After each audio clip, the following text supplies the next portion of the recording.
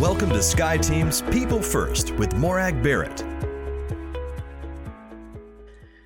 My guest this week is a friend and colleague from the old country, coming to us from England, Chris Lever, who is the CEO of Teleios Consulting. And Chris's passion and mission is to help leaders navigate unfamiliar and uncharted waters, regardless of sector that we're all facing. He writes, he consults, he trains and creates. He provides tools, all of which are grounded in more than 40 years of experience. And that experience includes positions as a commercial ferry captain, senior manager of Digital Equipment Corporation, and a 25 years at the sharp end of change management programs around the world. So I'm looking forward to learning from Chris and sharing with you how we can help ensure that our personal and professional change projects are successful. So Chris, welcome to People First. Thank you.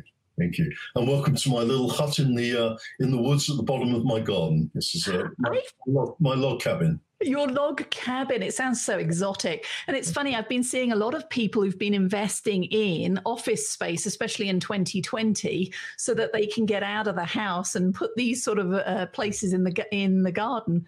But my sense is that that is a well-lived and well-loved office space. It is, yeah. Yeah. Okay. Well, welcome, as I said, to People First. And as with every episode, I'm actually going to start with your origin story. So, Chris, when you were a wee lad back at primary school and the teacher asked you, what do you want to be when you grow up? What was your answer? Yeah, I wanted to be a biologist, actually. I was totally...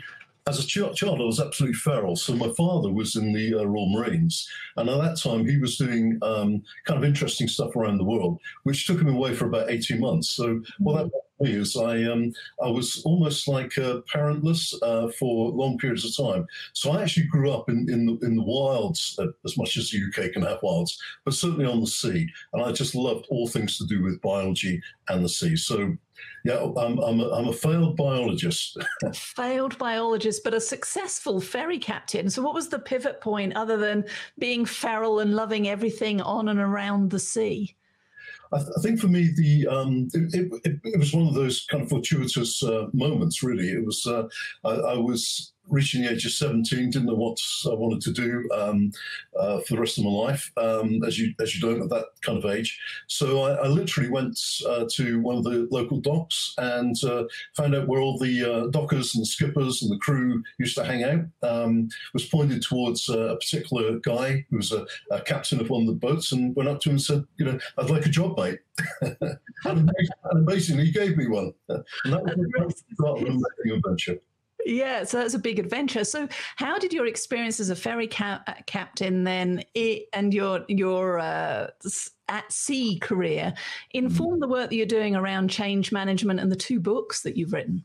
Okay, so it was actually even before I was a skipper, which I think was the really important stuff, because I actually started as the lowest of the low. So I was the greenhorn deckhand, which basically meant I got all the rubbish jobs. Well, it was all the dirty jobs, which I've got to say I absolutely loved, and literally I learned the ropes, and that was my role.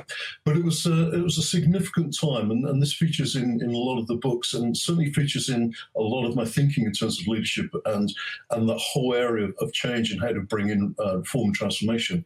Because on the very, very first day of the new job, and the reminder was that I was simply the lowest of the low. I mean, literally in terms of pecking order, I was right at the bottom. The captain, a guy called Bob Hale, said to me at the end of the day, come and stand with me by the side of the wheel. And he asked me, what do you see, Chris? And I mean, to be actually standing on the bridge, this guy, I was just all over the place. I mean, I saw very, very little. I talked about some boats that were coming in. And then he started to explain to me what he was seeing, the clouds and what they were saying in terms of the weather conditions coming up, the various boats that were going to cross us, which ones were the ones to watch out for, the sea conditions. And he did that question, or he asked me that question every single day. what are you seeing? And it was a question which was always probing, it was always assessing. And what he was after and was how much of this incredible scene was I taking in? How much of the dashboard and instrumentation was I actually reading? And how put all of that together as a systemic whole to make sense of what was happening to this ship, to this passage that we were on? And that question for me, what do you see, has been absolutely key. So when I actually became a captain, the very first day after I got my master's ticket, he said to me, just as I've trained you around seeing, because it's about seeing, foreseeing, extrapolating over different timelines, he said, I want you to do exactly the same with the people that are going to be your crew now. In the same way as I've trained you, I want you to mentor those. It's funny how you talk there, because it reminds me of sailing as I grew up, but it's that language and framework and how that can help bring us together and also cause confusion. Because I mean, you use the phrase learning the ropes, and it's still a common phrase in life today. And the origin is in the Navy and being at sea. And it reminds me of a past guest of mine, Dr. Oleg Konovalov, who was a deep sea trawler fisherman up around Alaska. And again, some of the learnings and how that informed his leadership journey. Yep. And your two books both build on the language and framework that came from your merchant seaman career. So Navigating Change, A Leader's Guide. And then the second book, Ensuring Change Delivers Success, an end-to-end view of the process. Yeah. So why is it then that with all of this research experience and so forth, the research shows that 20% of change efforts are the ones that are successful and 80% don't deliver that end view that we hope for? Why the disconnect? The answer is a complex one and will take a lot of time to unpack. But I guess at the heart of it is, if you stay on navigational themes, most leaders have not actually ever been trained and assessed and licensed in the same way as I was at sea to actually navigate. So we use the words, but we don't understand the meaning behind them.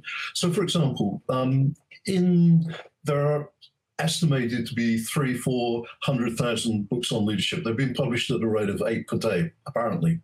In the majority of the books, they define vision in a particular way.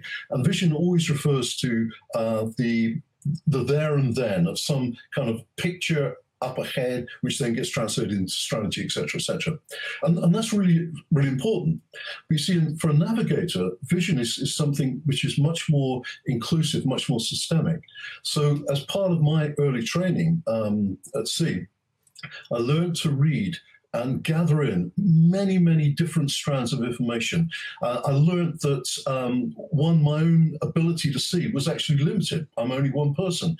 I began to understand that other people, other departments actually had views which may sometimes be contradictory or actually may be totally opposite to what I was seeing, but it had value. So I was trained to actually gather, to build an information block. So for me, seeing is about understanding partly the historic trends and patterns, but also understanding at great depth all of the interrelating factors that are going on around me, both within the ship or organization, and also outside of that as well. And collecting all of that information and then being able to extrapolate using foresight in terms of plausible scenarios about what might happen. As you do that instinctively.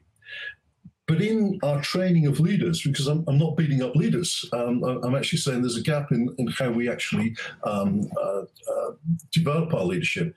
Most of that wouldn't get done. They would go on a course where there would be something on how to frame vision. So a lot of the time, this stuff is incomplete.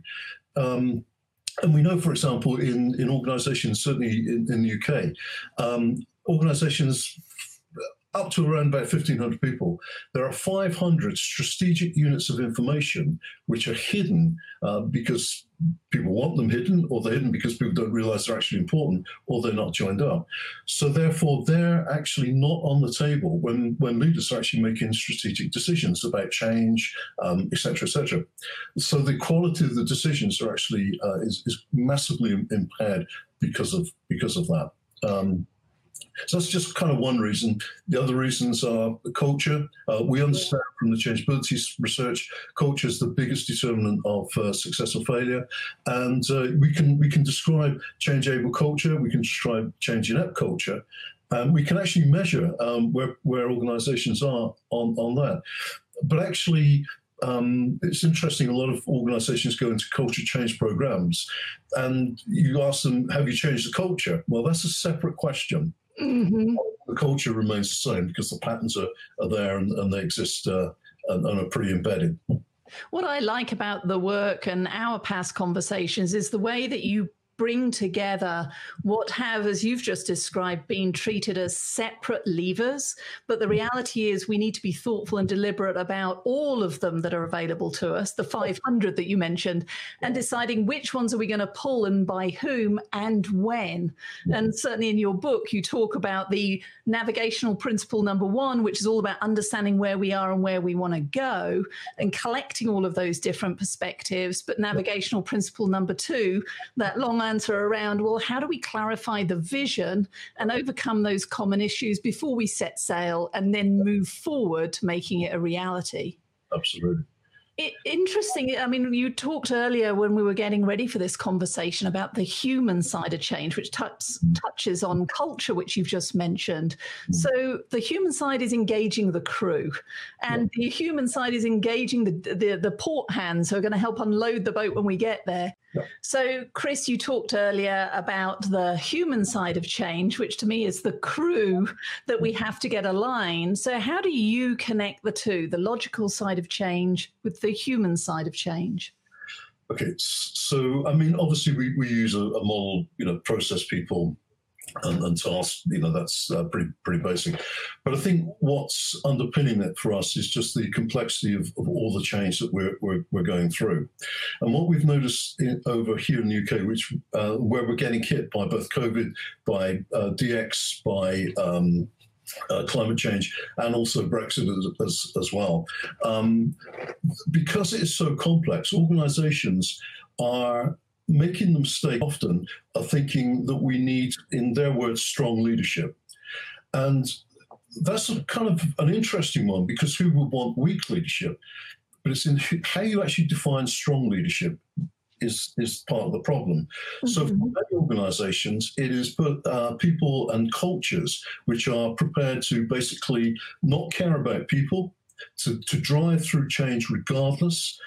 They'll use phrases like, you don't make an omelette if you don't break a few eggs. Mm-hmm. Prepared to actually do things which are actually, I think, dehumanizing. And we've had to intervene in a lot of those situations where just simply leaders, in their rush to produce short-term change, have forgotten all about the fact that actually it's people that really can. The WEF have said, in digital transformation, digital was made by people for the benefit of people. And I think sometimes we forget that. So in all the work that we do, it's about how do we work together. And that's not just a kind of an ideology of being, nice and pink and fluffy, as some would describe it.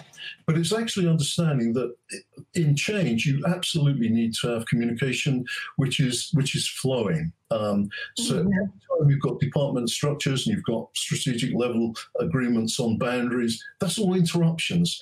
If you've got relationships which are actually mature, they're robust, what you get is information flying across those boundaries. So the right people end up with the right information, being able to do the right thing at the right time. So there's a structural piece to this as well. But I think also, and I just indicated, I think there's a challenge which I would have on two counts in terms of change. One is we use the language of the leadership of change rather than the management of change. Simply, we've had 30 years of a lot of excellent change management processes, but the success rate of change has actually not changed. In that, it's still remaining at 20%. And we think it's often because the leadership is actually absent often. So they'll empower their change teams, and they'll become sponsors rather than actively involved.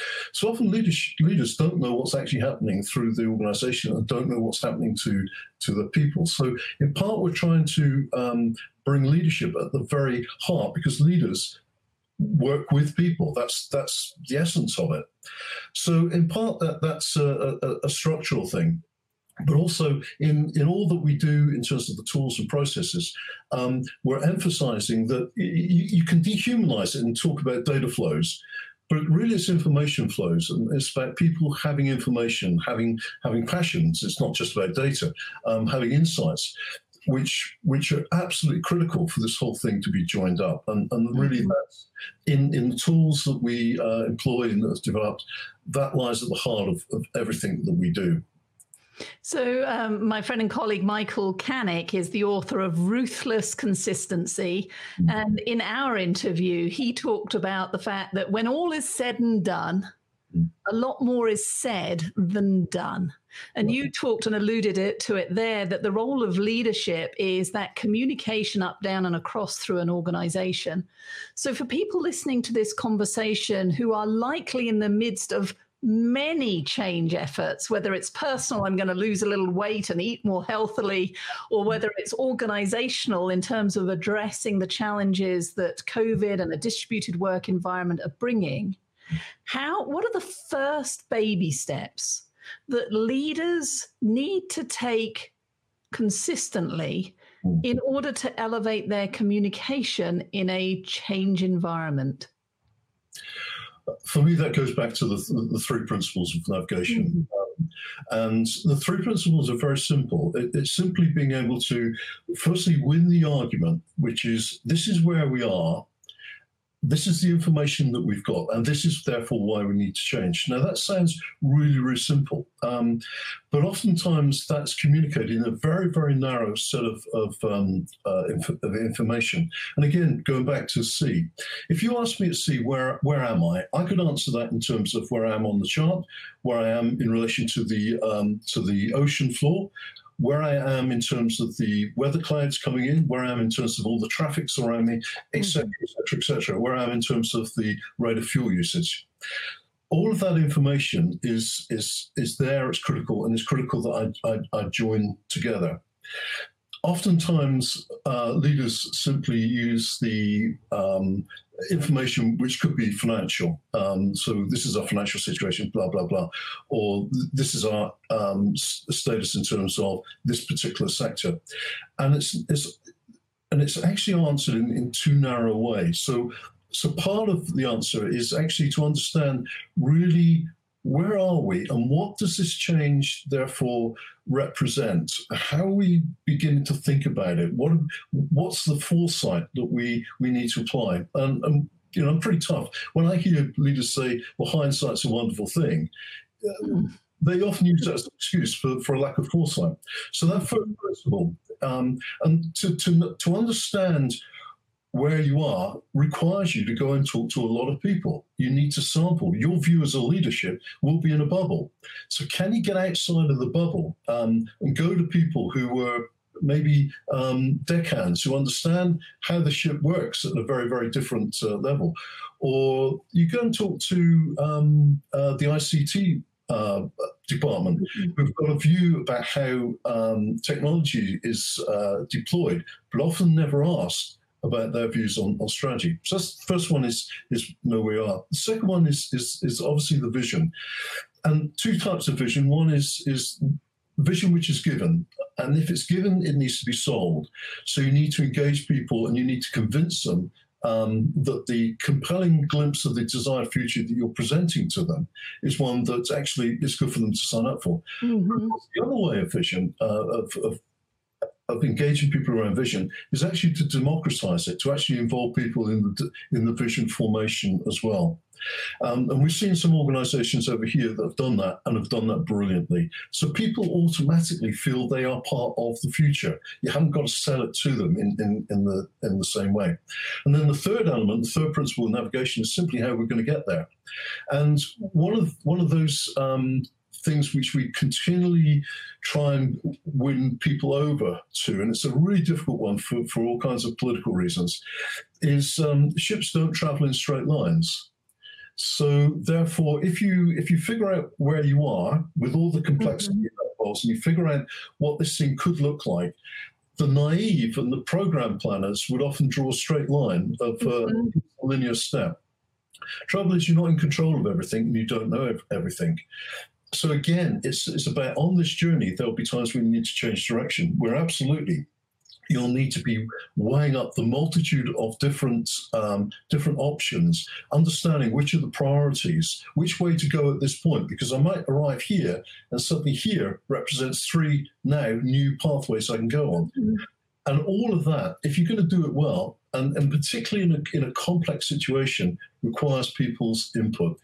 Every time you say to people, what do you think? What do you see? What would be your hope? You're engaging in a different way. So therefore, the change becomes part of our story together, our narrative together, rather than one that just gets implemented because, we want to sell you the reasons why we're doing this. That has got a place, but it's much better to democratize it as much as you can. See, I love the description that you've portrayed there, because I think often the mistake that people make is do this, get that. A, therefore B. And to your point, that reinforces the straight line perception.